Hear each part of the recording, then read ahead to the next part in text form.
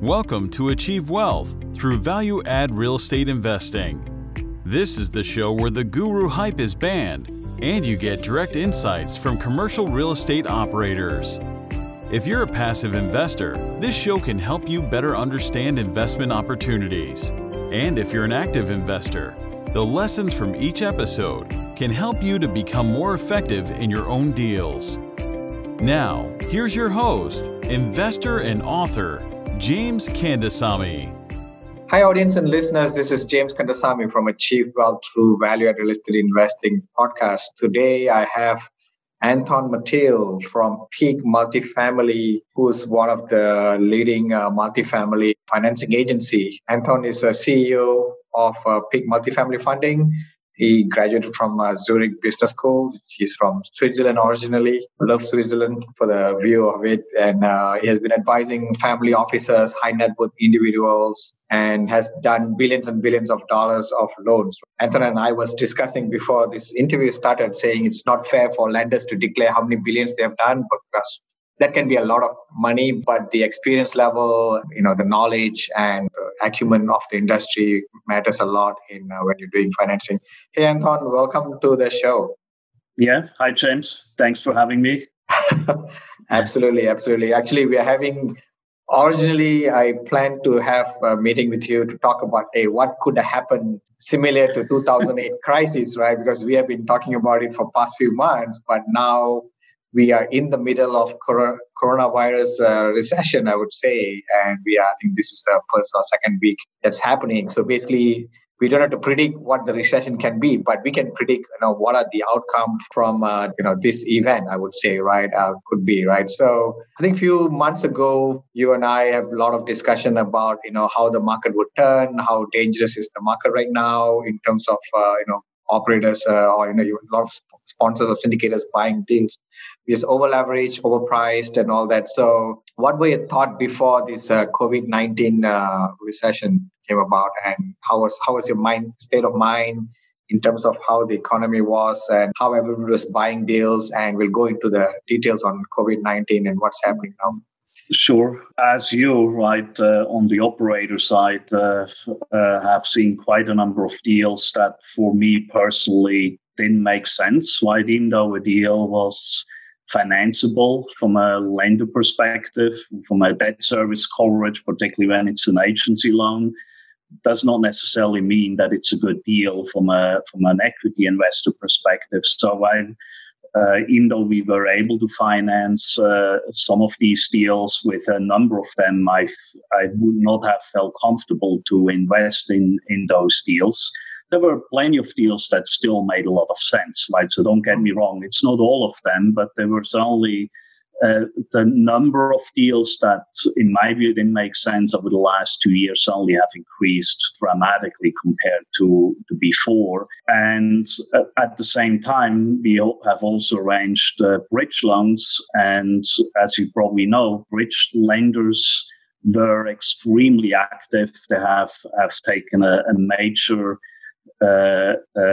activity uptake over the last few years. So there was a lot of competition in the bridge lending space, which meant that you were easily able to get 80% of cost for your C-class property, and sometimes in pretty tough locations.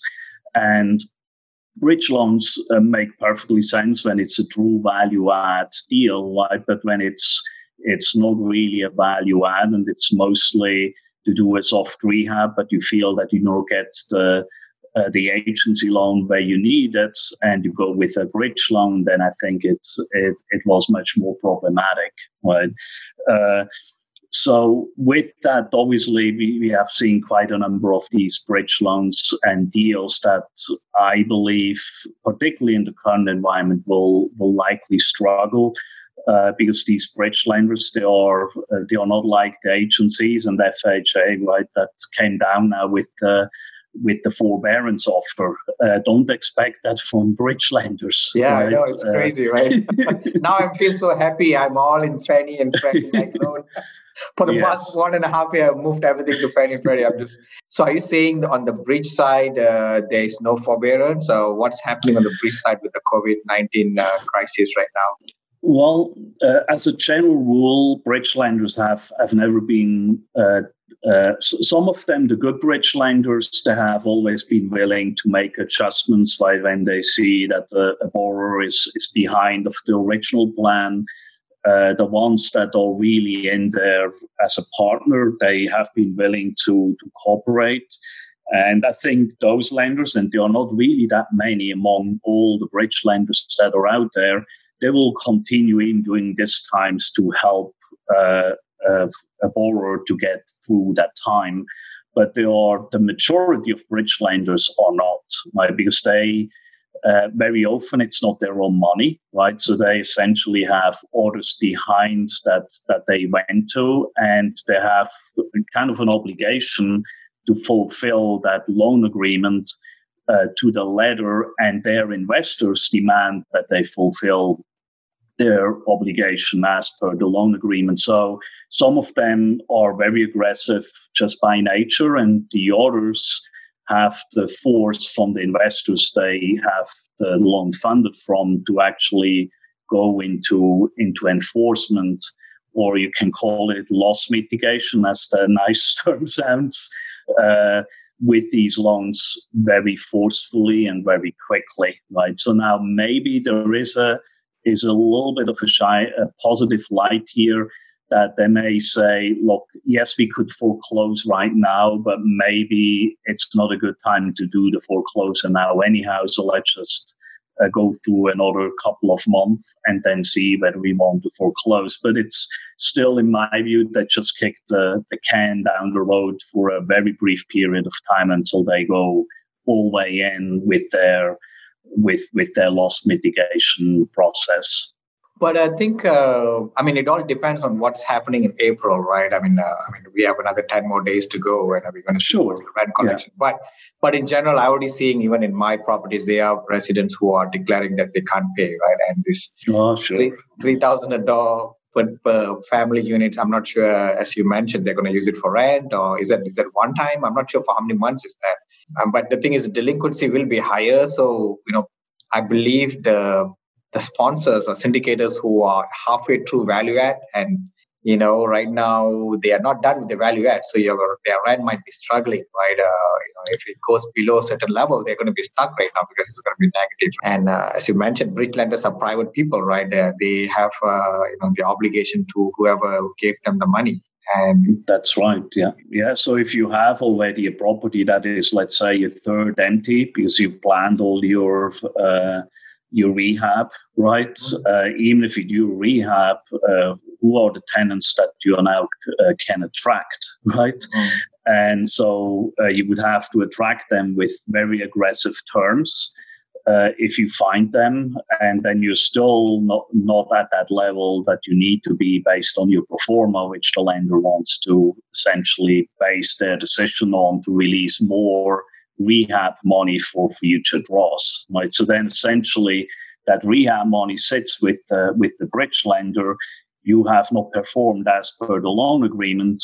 So if you want to go ahead further, you need to inject more equity, right? Yeah, so it's basically kind of a vicious cycle. Right? Yeah, it's a downward spiral, right? Because now I believe on the bridge side, it's a lot of loan are based on LTV, right? Loan to value, and they're going to assume the value is going to drop because now your rent is going to drop, right? They're going to ask. Yeah, it's a combination of loan to value, but as you go through the draw process, it's more driven by a certain amount of collections that you need to achieve and or NOI, and then the debt yields that you need to achieve with that, right? Yeah. So it's a little bit of a different measuring sticks, but at the end of the day, it doesn't really matter what you use. It's very hard to achieve these points that you need to meet at a certain point in the timeline when your property is not performing, right? And the reality is all these bridge loans, they all typically have very aggressive timelines to start with. So if you fall behind just by a couple of months, it can become very problematic when it says after 6 months we should achieve this, and you are essentially behind by 2 or 3 months, and it continues to going in the same direction as you fall behind that once you're at year one, and so on. Right?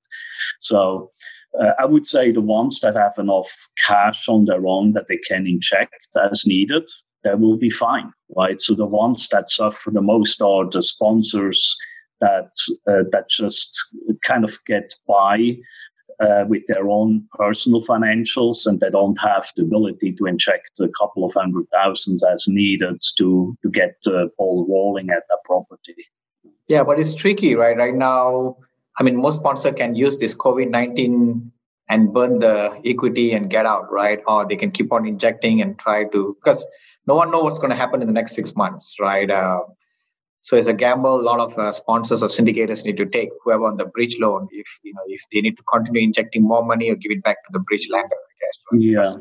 Yeah. I mean, right now they have a valid reason. They can say the whole world is collapsing. I'm getting out now, right? Yeah, if you're a syndicator, right? So you essentially can ask your investors, look, we are in really deep trouble. Do we want to inject more money? Mm-hmm. Generally, I would say what typically should happen is that you do a capital call, and if no one wants to do it, then you would have to lend yourself, or you contribute the equity yourself. But in most instances, it's not equity, but it's more a loan by the partners. But again, that all requires that the general partners actually have the cash available to lend to the property, and a lot of them I've seen out there that don't have the capacity, right? So it will be very interesting. Obviously, that always assumes that things really get bad, right? We don't know yet, right? Maybe it's a miracle and all that stimulus money somehow entices these tenants to pay the rent. Obviously, I hope for you and for everyone else who operates properties that's going to happen. But when based on history, I don't think that is really going to happen. And I think last night you had Brian on, right? And he was referring to the situation during the hurricanes and Harvey in Houston, and that's a perfect example, I would say. Like, we cannot compare it with 2008, right? I think we all agree with that, but certainly what happened with Harvey and the flooding is probably a much better comparison, right? Because everything had to be shut down. It was very localized, but it had to be shut down, and as Brian was correctly mentioning, right, the properties across the board suffered with delinquencies, right? So I would say we'll likely see that. We just do not know yet how big the percentage is by asset class and by location, right? I think it will depend a lot on locations. Obviously, places like the Northeast, the greater New York City areas only suffer more. Same thing in Washington State. In Texas, we have to see, right, how bad it is. Obviously, we have also the additional element of oil and gas that has played a massive negative role here for us in Texas, particularly for the property owners in Houston, and we don't even have to talk about Midland and Odessa, right? But even in Houston, it's only something that will, in addition to COVID-19, will have a negative impact on these properties. So it will be very fascinating to see how the performance looks like over the next few months. Yeah, but I'll get a good indication in the next 10 days. But we already getting our property managers to start probing with tenants and who's having trouble and all that. So we are compiling that, trying to understand and trying to work with them some kind of payment plans. That's what Texas Apartment Association, or we call it TAA, as give us guidance, right? But I think there's a lot of it depends on which sub-market you are in. I mean, I know I sometimes we put depends on, right? And then people think, oh, okay, my property is good, right? But there's a lot more details to it, right? So like whether you have a base manufacturing in that area or not, or whether your city or wherever you invest is a lot of it service industry or not, because service industry is dead right now. Yeah. Las Vegas used to be the best place to invest before 2 weeks ago. Yeah. But I'm sure now the whole Las Vegas is closed down, right? I'm sure, people don't have money there, right? Because they are more on the leisure business, gambling. That's right, yeah. So hotel business. So basically there's no money. So within 2 weeks, things change now. So compared to places where, there's a lot of manufacturing happening, there's diversity of employment, you can still reduce the rent slightly, and then you still get people who can pay because they're still being employed, right? And that's right. And if you're right next to an Amazon logistics center, you're probably good. Correct. That's absolutely. And I'm still getting rents right now. Up to now, for the past 2-3 days, I'm still getting rents for April. So that's a good sign. But ours is all automatic, right? It's all virtual, right? So probably they already set up the ACH, is all coming online. But we'll know about it in the next 5 to 10 days, right? It's very interesting times to see. Definitely, But as I said, I mean, last time, everybody was doing very well because the market was doing very well. Right now, sub-market location become very important, right? And the good thing is, whoever has this agency loan, I think they have many ways to weather this, either take the forbearance or just ride it through because your loan is there. But guys with short-term loan, this is very, very tricky right now, right? And you talked about the bridge loans and all that. Do you see the same issue with loans on credit union, the banks, small banks and all that? Do you think they still have issues similar to bridge loan guys? No. I mean, what we have seen was actually so far has been very positive, where particularly these smaller credit unions and banks have been very cooperative in finding solutions, whether it's forbearance. And that seemed before it started, right? It's almost like, okay, we understand we are reaching now a tough period of time, and that you're willing to either modify the loan, to stretch it out, to lower the rate. So they are very, at least a good number of them, what we have heard back from various borrowers have had a very good experience there. Right? Got it. So are they being managed by FHFA as well, the small banks and credit unions? No, they are. It's all balance sheet based. Oh, it's all balance sheet based. Okay. So these are really the easy ones, the ones that originate the loans and then securitize them too. Okay. They are in the same boat as, I would say, all the other loans that are out there. I'm talking the ones that typically it's more the smaller loans, somewhere in the 300,000 to maybe 2 million, 3 million range, right? So not really the larger loans. There are some exceptions there, but they are loans that are not a significant burden on their balance sheet. And it's much better for them to work out these existing loans that they have on the balance sheet that, on the basis are still very sound. They're just going through a harder time that you're willing to work it out with the borrowers, right?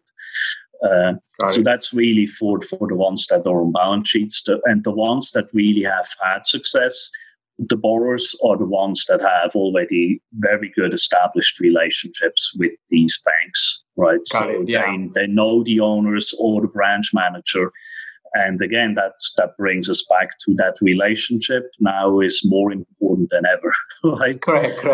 Whether you do a new loan now or whether you already have an existing loan, the way you have managed your relationships, whether it's your tenants, whether it's your property management company, whether it's your lender, now that all comes back to you, right? If you treated them badly, they will remember. If you treated them well, they are more willing to work with you. Yeah. And just for the audience, I mean, if you guys have read my book, Passive Investing in Commercial Real Estate, I did very, very specifically mention that bridge loans may not be the best loan during the market peak, right? I'm not sure how many people read my book, but I did mention it there, right? And that was written like 2 years ago. And as I say, I stopped doing it just for my peace of mind, and I want to make sure that I protect my investors' money as much as possible, right? Rather than doing these flips at the end of the cycle and giving them, taking large risk and trying to do a flip at the end. I rather go, on a much better, safer bet with a better, finance strategy, right? So, right, yeah. When was this triggered to you? I mean, I know we are talking about I think we are 2 weeks into this crisis right now, right? Mm-hmm. But this happened so quickly, right? When did you feel like, okay, we are in trouble right now? Because you and I spoke, and we had 12 different reasons why the market can go bad, right? We have Brexit. I don't know. We have 12 things. I can't remember what the exact things. We had so many things. We laid out what could go wrong, but I believe this is completely out of the norm, right? A medical health issue, a virus infection that's causing everybody to stay at home, right? I mean, is that right? And when did you start to think that, oh my God, this could be the next recession? Yeah, I mean, we have seen already pressure in the system for a while, where we have seen that liquidity was an issue in the banking system.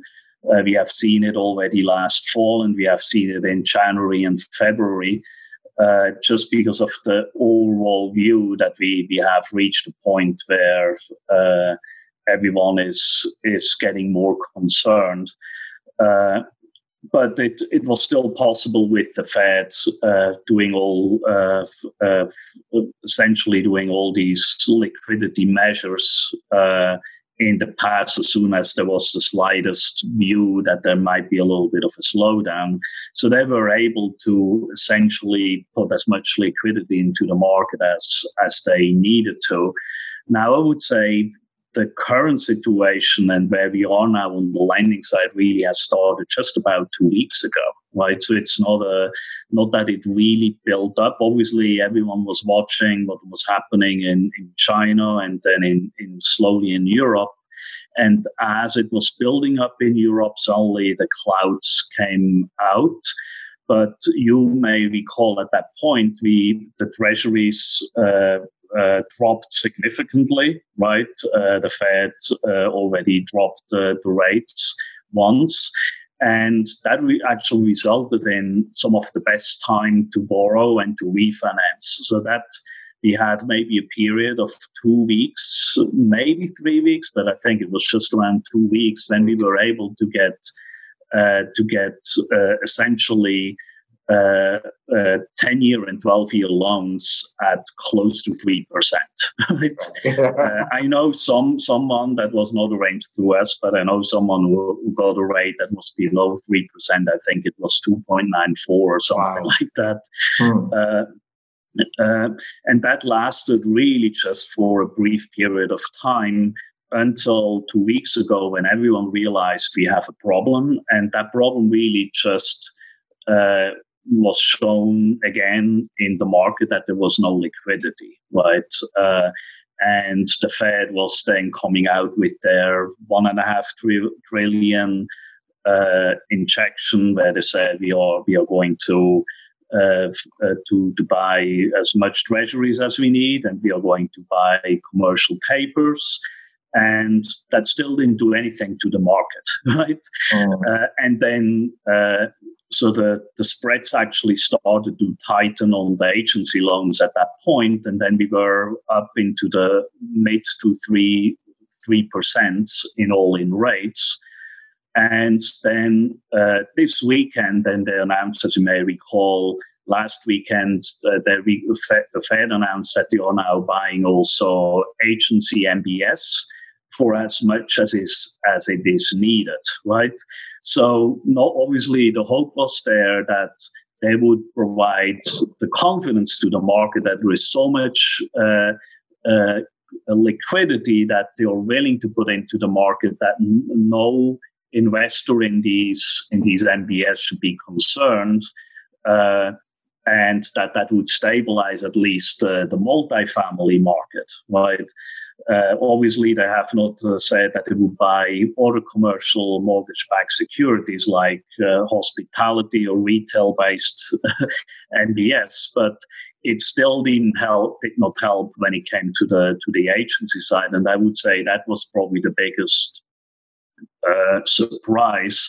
So then they announced it on Sunday, and then on Monday, the agency spreads actually went up by 75 to 100 basis points. Right? So even though they announced it, that they will buy as many agency mortgage-backed securities as the market needs to get the liquidity in, the market obviously didn't believe it, and the spreads moved up even further. And we are still in the same situation today, right? So if you wanted to get into a new agency loan today with a new Fannie loan, 10-year Fannie loan, your rate will be at 4.5% for a larger Fannie loan that has some form of, as we call it, the mission-based, right, with affordability elements to it.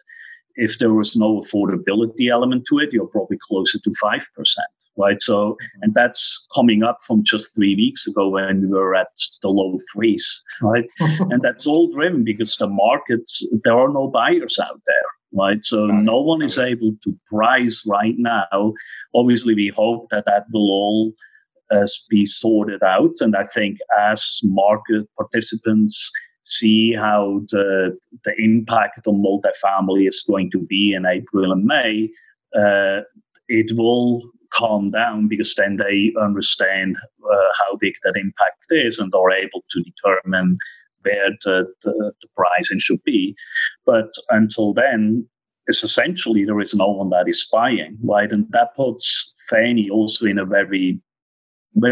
Fannie and Freddie in a very difficult position because they are obligated to buy that loan from a lender that originates that loan, and then they need to securitize it and sell it, and they do not want to keep it on their book, right? So they and even if they keep it on their book, they still have the credit risk transfer buyers that they are going to. Right, so their Fannie's goal has always been that they will find, and Freddie too, that they find other risk participants, and in order to find them, the loans need to be priced so that these risk participants are willing to buy whatever share of risk that they are participating in.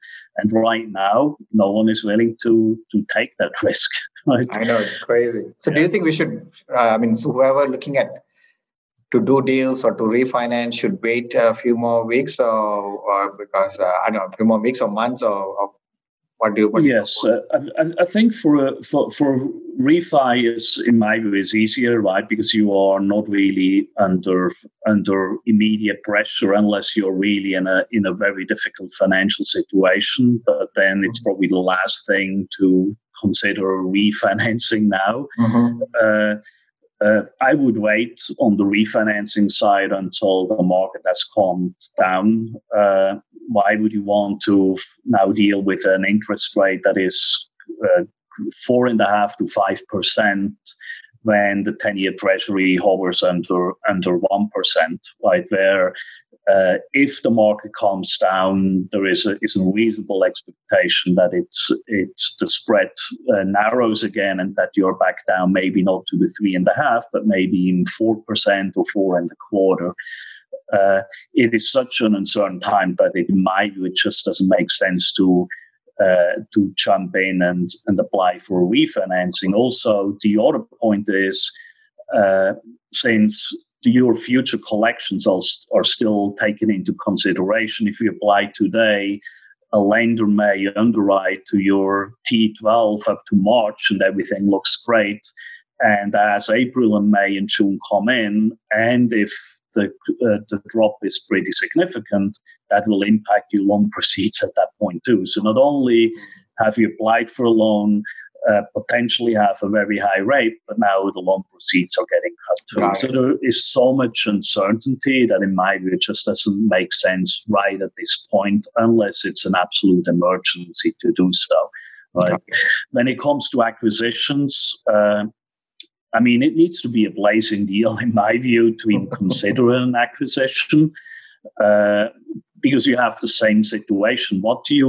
how do you negotiate with a seller, right? What clauses can you put into a contract in terms of occupancy and in terms of collections that a seller would feel comfortable with, but you are also comfortable with? Because that's really what you should do, in my view. If you go under a new contract, you should say that occupancy needs to be at a certain level and the collections need to be at a certain level. And if not, then it's going to be through a retrade, right? So if you don't have that, then I think the risk is just too high.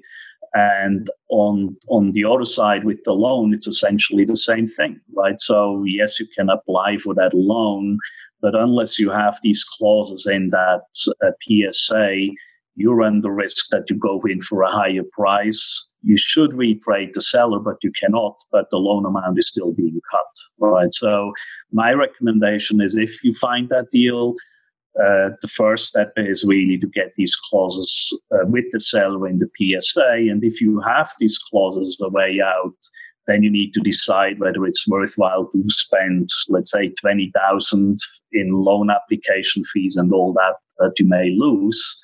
But that's ultimately a decision that depends on whether you feel that deal is so good. So I wouldn't say don't do it, but have these clauses in that PSA that allows you to retrade with the seller, that essentially then reflects the lower loan proceeds that you would likely get if occupancy and collections drop. Got it. Yeah, and also I think it's a very tricky situation even to raise money, right? But I'm sure if you find a deal which is, screaming, good, right? And if you're an experienced operator, you probably can raise the money. But it's just so uncertain right now, right? And I don't know whether you probably already know this. I heard Fannie Mae right now is asking everyone to put like 12 months principal and taxes and insurance into escrow, I guess, right? That payment. Yes, up to 18 months. It depends on the tier, right? If you're in tier 2, it's up to 18 months. Like okay. It's massive, right? So it's at least they say it's capped at 10% of the loan amount. That's a lot. It's a massive amount, right? So obviously, what does that mean? Now you need to raise more money, right? I know. So you've likely also, I would say, they haven't really lowered their the LTV or increased the debt service coverage requirements. That may come too, right? But I would say it's more on a deal-by-deal basis anyhow now. But let's assume that are still in place, that you still can get these maximum leverage and the same debt service coverage. Just the fact that you have all these escrow that you need to build is on top of the higher interest rate really hurts the deal, which means that you need to get a lower price from the seller. There's just no way around. Yeah. I think Fannie is just saying we actually out of the market, but if you can meet this, we maybe come back, right? Which is basically bringing their. Yeah, that's right. Yes. Right, so actually that's obviously on the conventional Freddie side and Fannie. On the Freddie SBL side, there has nothing been communicated officially, but there's only some rumors that Freddie may stop any new origination for a certain period of time, just to see where things all settle, right? So it will be, again, the next few weeks will be extremely fascinating to watch. How all the market participants, from tenants to operators to lenders, respond, right? And right now we just do not know, but it's only extremely difficult even to get an agency loan into place that makes sense. But I also would say it's really dangerous if someone, and we still see quotes from brokers and lenders that come in at the 3.5%, because I guess they haven't read the news, or just to get the borrowers into the door, knowing that it will be retraded. So that is another thing that borrowers really need to be acutely aware of. Do not trust any quote until you have it validated as the broker, as the lender, multiple times. Is that still valid, right? And again, what we said just a couple of days ago is already outdated, right? So it's important to be really on top of it and know what the current situation looks like. Got it. Yeah. So maybe just to go quickly back to the forbearance discussion. Obviously, it's a very attractive program. It's good news when you have agency loans, but I still would caution to use that forbearance and just do it because you can, right? Both Fannie and Freddie, obviously they have implemented it. It came down from FHA, right? So it was not really Fannie and Freddie that wanted to do it, but it's essentially a government driven decision that it's necessary, and I think it's the right thing to do, and it's a very good backstop for all the operators. However, if you operate a property in a good fashion, particularly if you have owned the property already for a year or 2 years, you should have enough operating reserves to get through a month or two without having to already to suffer so much with, let's say, a 20% or even 30% collection loss that you immediately need to go back to the lender and ask for forbearance, right? So now, could you do it? I would say you probably could, but generally speaking, I would say you really should only go back when you see that you are getting close to the 1.0, 1.05 of debt service cover, and essentially make a case. Look, it's so bad at my property. I have a collection drop of 40% or whatever it is. I need your help, right? But if, let's say, the drop is 10% or even 15%, even 20%, and you go right now to Fannie and Freddie, they may agree to it, but I think it will be a negative mark with them down the road when you go for a new loan, that they feel that you really haven't attempted to work out the solution on your own first before you went to them. Right. Got it. So I would just be a little bit careful there in how quickly you want to pull that trigger. Right. Yeah, and also forbearance is not free, right? You have to make sure you don't evict the person for 90 days or whatever time that you're getting that forbearance, right? So it's a balance. That's actually an interesting part, right? So with Fannie, it's actually not just the 90 days. If you have that forbearance, right, so you're allowed essentially, you have that 90 days, and then you can pay it back over a stretch of 12 months without any late fees and interest charge on it. Now, Fannie has communicated that you are not allowed to evict during the 90 days of forbearance, which is obvious, but also that you're not allowed to evict until you bring the loan current, which includes that 12 month of repayment period, if you choose to stretch it out for the 12 month. Mm-hmm. Now, Freddie so far only referred to the 90 days. I suspect that they just forgot to mention that, by the way, you need to bring it current, right? So I have seen it on Facebook and in some other places where people say, well, Freddie is easier because you only need to have you only have 90 days where the eviction is halted and then you can do it again. I suspect Freddie will probably also come out and announce that you need to bring the loan current and only then are you allowed to run your evictions again.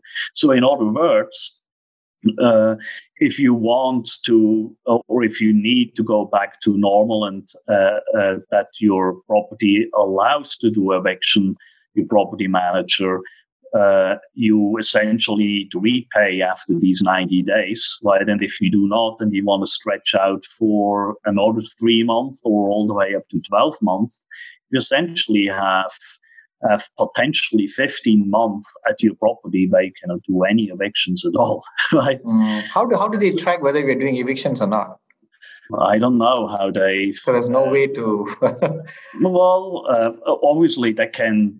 I'm pretty sure that they all have access to the local court system and validate that you have not filed any evictions, right? Got it. Yeah, but somehow it may trigger bad boy carve out if you go and not follow the agreement. That's a good question, right?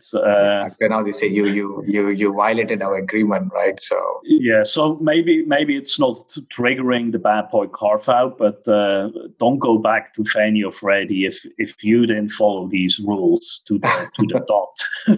Okay, got it. Yeah. Are you already seeing that sponsors and syndicators are getting letters from bridge lenders for people on bridge? I mean, or it's still very early right now to see? No, we haven't seen anything. What we have seen is that a number of bridge lenders walked away from their loans at the last moment. Right? I mean, there were several bridge loans that we know of. Lucky for us, it was none that we were arranging. But I know of a number of sponsors that had bridge loan commitments in place that were supposed to close within a week to 2 weeks, and the bridge lender said, "Sorry, we cannot fund." Right. So these are situations that have happened already. So it's more that lenders essentially have pulled out. But we haven't heard anything yet on existing loans that are in place, right? And it's really too early, right? We need to see how April comes in and what I would say probably takes until May until things get really bad if a property has a massive loss of collections.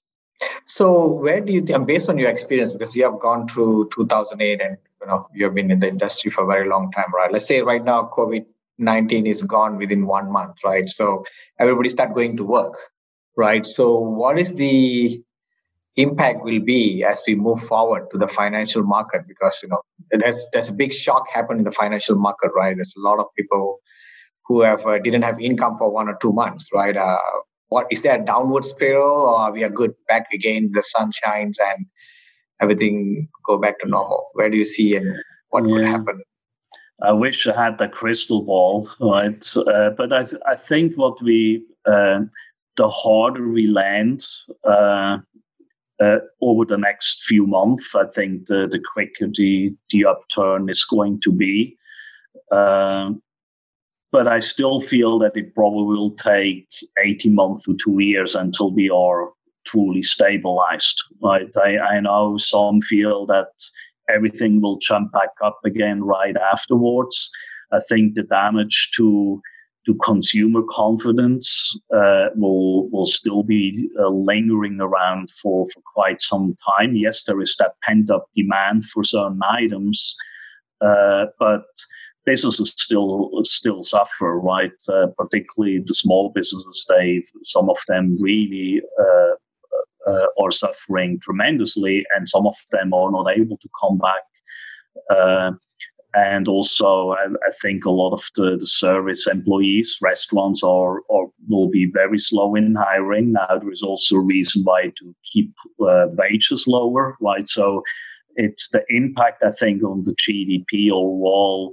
We probably go through, obviously, we will jump up very quickly again from a deep drop. But this year, it's definitely will be negative in my view. Right? Goldman Sachs talks about roughly 3.8% for the year after a 25% drop. I think Morgan Stanley talks about 30% drop. Who knows? Right? But I think when you look back in 2008, also when you look back into the savings and loan crisis, I haven't been around for the actual savings and loan crisis in the business, but I was when I first started out in New York in banking. I was involved with a lot of the workouts of loans that went through in the early 90s that were caused during the savings and loan crisis in the 80s.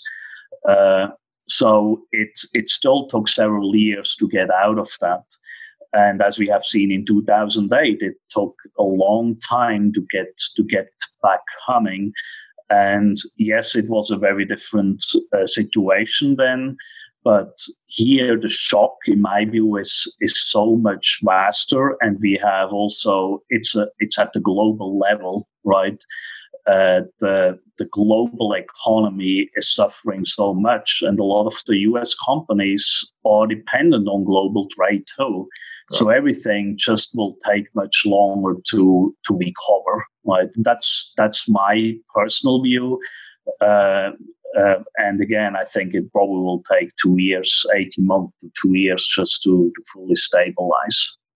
Got it. So yeah, I mean, so there's a lot of discussion about, hey, this is going to be a sharp V, right? So we go down very quickly, we're going to come back and everything is normal, right? That's what even the government is saying, right? The economy is going to be roaring back again and everybody go back, it's normal again, right?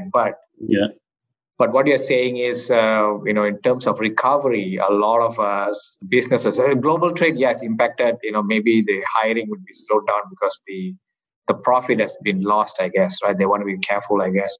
But for example, let's say a restaurant has been closed down for 2 months, right? So the third month they open again, they back to business again. Do you think that will be slower in terms of hiring as well? I mean, because they're back in business, right? I mean, they probably have 2 months rent that they didn't pay. Yeah, so it will be very interesting to see how the human behavior is going to be at that point, right? Particularly the first 6 months to 9 months, right? So yes, even if all the governors and at federal level to say now we are clear, obviously the virus is still lingering, right? So I think people will still practice a little bit more of that social distancing. Everyone is a little bit more careful. Personally, I feel air travel will probably not pick up nearly as fast, right? Because everyone feels, why do I want to be in that airplane with other people next to me? I cannot really walk away. Also, I think large events probably will have a much harder time to come back. So it's really hard to tell, right? I just feel based on all the downturns we have gone through, very often people say, well, it comes back fast. And I think the initial recovery undoubtedly will be extremely strong, right? I think there is no doubt about that because we are essentially shut down to a large extent. So it has to come back drastically. But to really come back to the confidence level where we were before, I think it will take much longer. So you're talking about the consumer confidence, right? So yes, and business confidence. Got it. Yeah, I mean, I read somewhere that consumer confidence is the most important indicator, right? For any economy or any crash or any recovery, right? If that comes up, everything comes up. If that goes down, everything goes down, right? Yeah. No matter what you do, right? The consumer need to be confident in terms of probably spending money and doing events and doing taking flights. And so, for example, let's look at Class A, B, and C renters base, right? I mean, Class B and C is a lot of service industry. People are on paycheck to paycheck. I don't know. I'm just thinking this quickly, right? They may be okay. So now, third month, fourth month, we are back in business. I mean, unless their wage is lower, then it's an impact to them. But if their wage is same, they probably have that wage coming back to them again. Maybe they are scared. Maybe they want to go to a lower rent amount. Maybe, I do not know. But I think still the impact to the flights and to the big companies, I guess, right, it's going to be more because now this is a global trade. So could that be the A-class renters be more impacted compared to B and C in the long run? I'm not sure. I'm just thinking this quickly. It depends on how fast it come back and what is the wage they are getting and how confident they are. Right. So I think when you look at most people that live in A-class properties, they have pretty decent jobs, right? And obviously, some of these jobs are now being lost, or at least they are in a furlough, so they are not getting paid right now, so they can collect their unemployment. And I would say if they cannot afford it in the A class, they may move down to the B class, right? So that's where I would see people that struggle in these jobs do not get back, that they need to move down into B. I just do not see that someone who is in an A class will be willing to go into a C class property, right? So I would say they would probably rather move somewhere else than into a C class property. And I feel kind of the same for the people that live in B class properties, that they will moving into a C class property is for them, in my view, is also kind of the last resort. Now the big question is how the residential market will evolve. Right, because we have not even talked about that, right? How is there? Will there be a massive drop in prices? Because in the short term, because no one now in some markets can even see properties, right? Yeah. Are they getting forbearance as well? The single family houses? I think when you are residential, I'm not active at all in the single family space, but my understanding is if it's your own primary residence, you get forbearance. You can apply for forbearance too, but not for an investment property, right? Oh, got it. But I think I'm more wondering how it would work for someone who is in a B class property. Would they have an opportunity to potentially then buy a property, and if they are not able to buy a single family home, whether they would be able to rent a single family home instead, right? I just do not feel, and again, some people said that during the last downturn, a lot of people moved down from A to B and from B to C. Based on, it's hard to track, right? I do not really believe anyone has been able to properly track that. But based at least on what I have seen during that time, there was not really much movement. There was a lot of movement from A to B because of that pricing point, but it's still a decent quality property when you are used to an A-class property. But I have not really seen much coming from a B-class to a C-class, right? But again, I'm not an expert in this, right? There may be economists out there that have studied this. Got it, yeah. But I just do not feel that these movements are really happening. Now, when it comes to the service employees, I agree with you, right? Once they start back up, they need the employees right away, right? Yeah. There is no doubt about that. And I think that's really, in my view, is kind of that positive light for C-class properties at the end of the tunnel. Once that shutdown is over, and restaurants are able to operate again, and stores are able to operate, and all the other service type related business, including hotels, they have a job again. Provided they don't have a negative wage growth, I guess, which could happen as well, right? Businesses may be covering this. But this is, within 2 months, if I'm if I'm a restaurant owner, I will hire back the same people, right? I have 2 options. Either I pay them the same amount before they leave, or I pay them slightly lower, or I just don't hire. 3 options. I don't hire some people, right? So there the question again is how many restaurants are able to reopen, right? Okay. So we just don't know if it's just for another month or 2 months. I would say the majority are able to cover the loss and go back to normal afterwards, or go back to business. But a lot of them, I think, will, without some form of a bailout, wherever that comes from, will probably not be able to reopen. Right. So that's where that question comes in. Is there also a pressure, at least in the short term, on wages, that whoever is in the service business now does not have as much choices as they've had pre-COVID-19? Right. Got it. Yeah.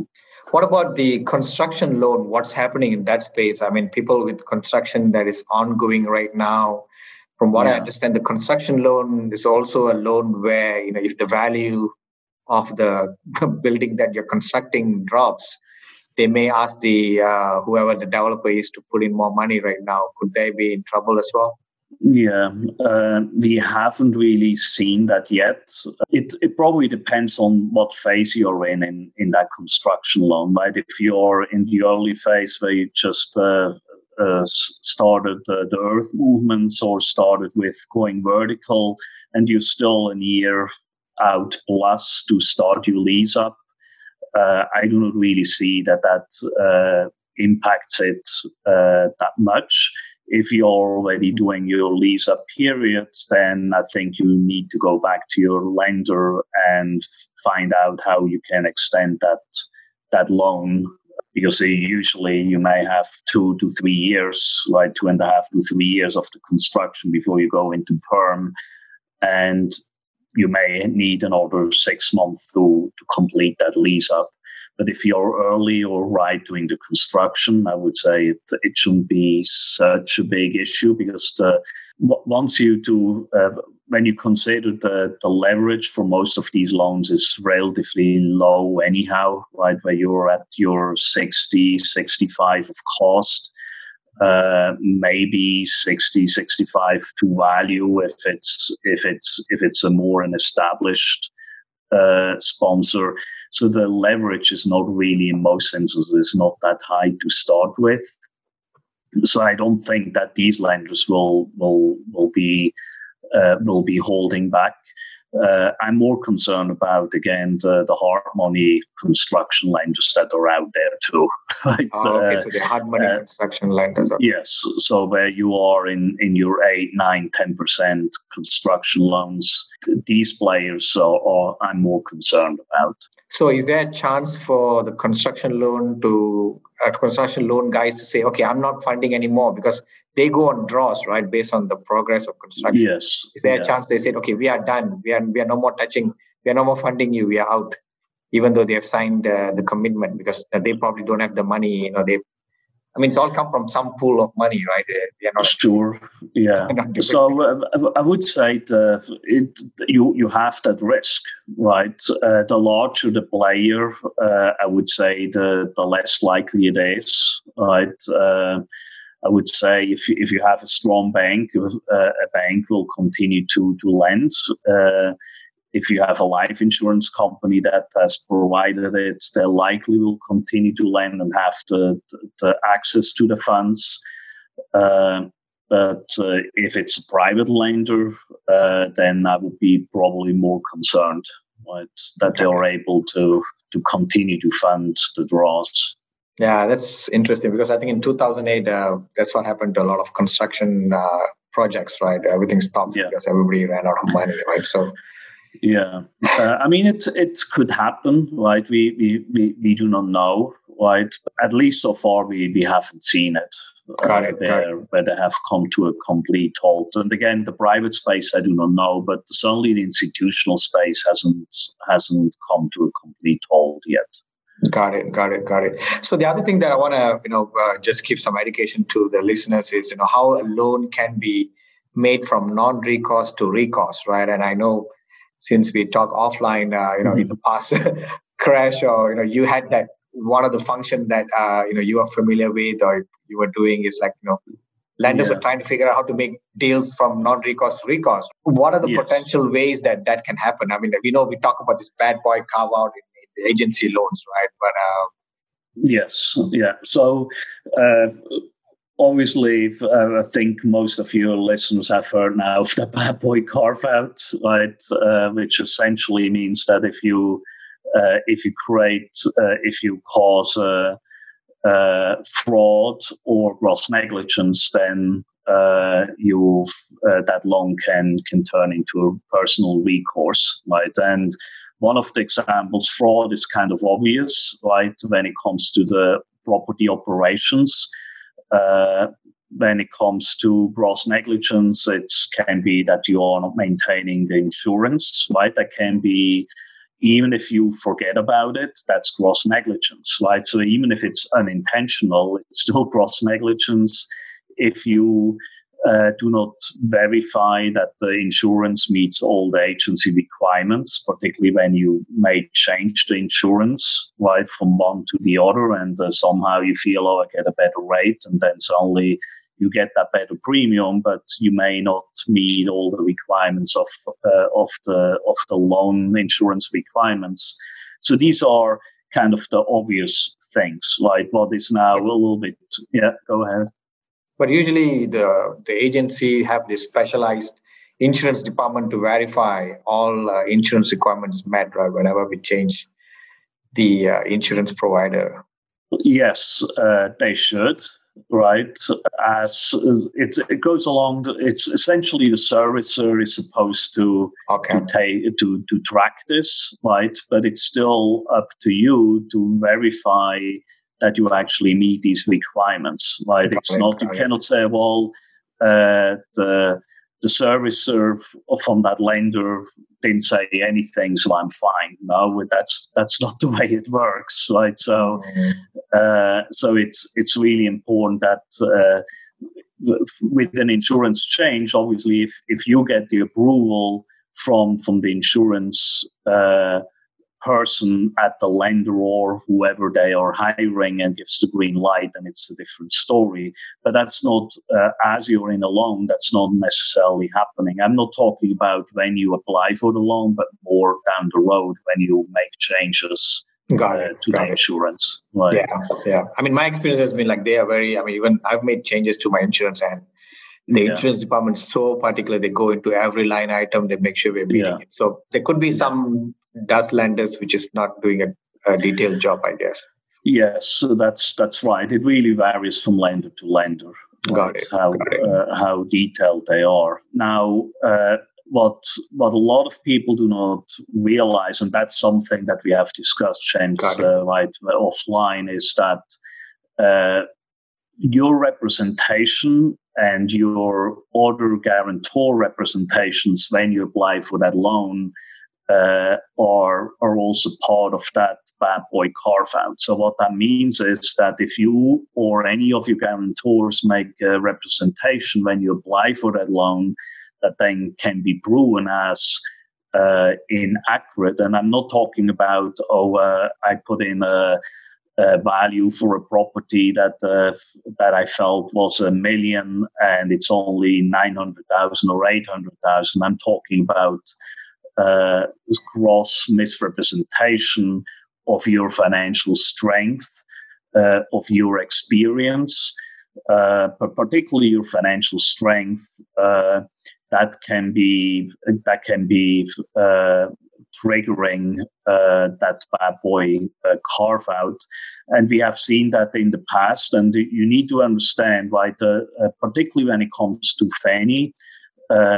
What a lot of people do not know is that each Fannie lender has a loss share agreement with Fannie, so they take a loss. If Fannie takes a loss, they take a loss too, and they have that first loss arrangement. So they have an interest of loss mitigation, and obviously, if the property somehow will not pay back the loan plus all the accrued charges, they need to look for other solutions, right? And one of the items is that they will have in-house or external lawyers look at all the representations that were made pre-application, right, to approve that loan, or aside from all the documentation that was submitted throughout the loan being in place. So it's very important that you trust your partners, that they are not lying, right? And it's we have seen it a lot, right? A lot of people claim that they are accredited investors and they are participating in deals that are 506Bs, right? And because you don't need to verify that you are an accredited investor with these 506B offerings. But then when there is, they suddenly then pop up and do their own or attempt to do their own syndication, and then you suddenly realize, well, you are not really an accredited investor, right? But that's not really a loan thing, right? That's more of a SEC guideline. No, that's not a loan thing. I completely agree, right? But it's just an example of a lot of individuals, because they are so desperate to get into deals, particularly on the GP side, That sometimes they are stretching the truth, or into deals that you're sometimes stretching the truth of what their true situation is, right? And so it's really important to ensure that all the partners and guarantors that you have on board, that they are not grossly misrepresenting their situations, whether it's experience, financial strength, that everything on their REO schedule is really true. Why not that they, right? No one is really verifying this. Oh yeah, no one will look at that in detail, right? No one is looking at tax returns. So there is only a risk that someone can inflate their balance sheet and their experience tremendously without that being verified. Got it. All right, Anton, why not you let our audience and listeners know how to get hold of you? Yeah, sure. So my email address is amattli@peakmff.com. So that's amattli@peakmff.com. And that's probably the easiest to reach me. Also, when you're on Facebook or LinkedIn, just type in my name and then I will pop up. It's a pretty unusual name, so it should you should find me there. And I would say that's the easiest to reach me. Awesome.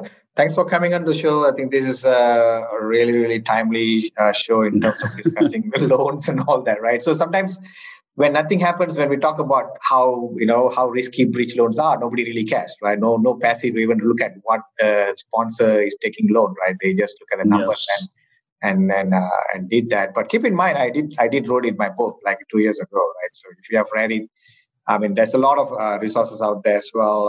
You would have been warned about it. There's nothing wrong. It's just market risk. If sometimes you make a lot of money doing bridge loans as well. Sure, absolutely. But it just depends on the market cycle and the sponsor and the syndicate, how strong they are as well. I mean, there's a lot of sponsor who's going to write this bridge lending, uncertainty as well, right?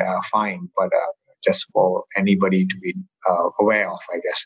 Thank you very much, Anton. Yes. Yeah. Thank you, James. That's it for this episode. If you'd like to learn even more, check out James's free audiobook. It's the audio version of his best-selling book on passive investing. You can get the audiobook completely free, along with other valuable resources, by visiting www.achieveinvestmentgroup.com/free audiobook. Also, be sure to join our Facebook group too. To find it, just do a Facebook search for Multifamily Investors Group. Thanks for listening. Join us again for another episode next week. See you then.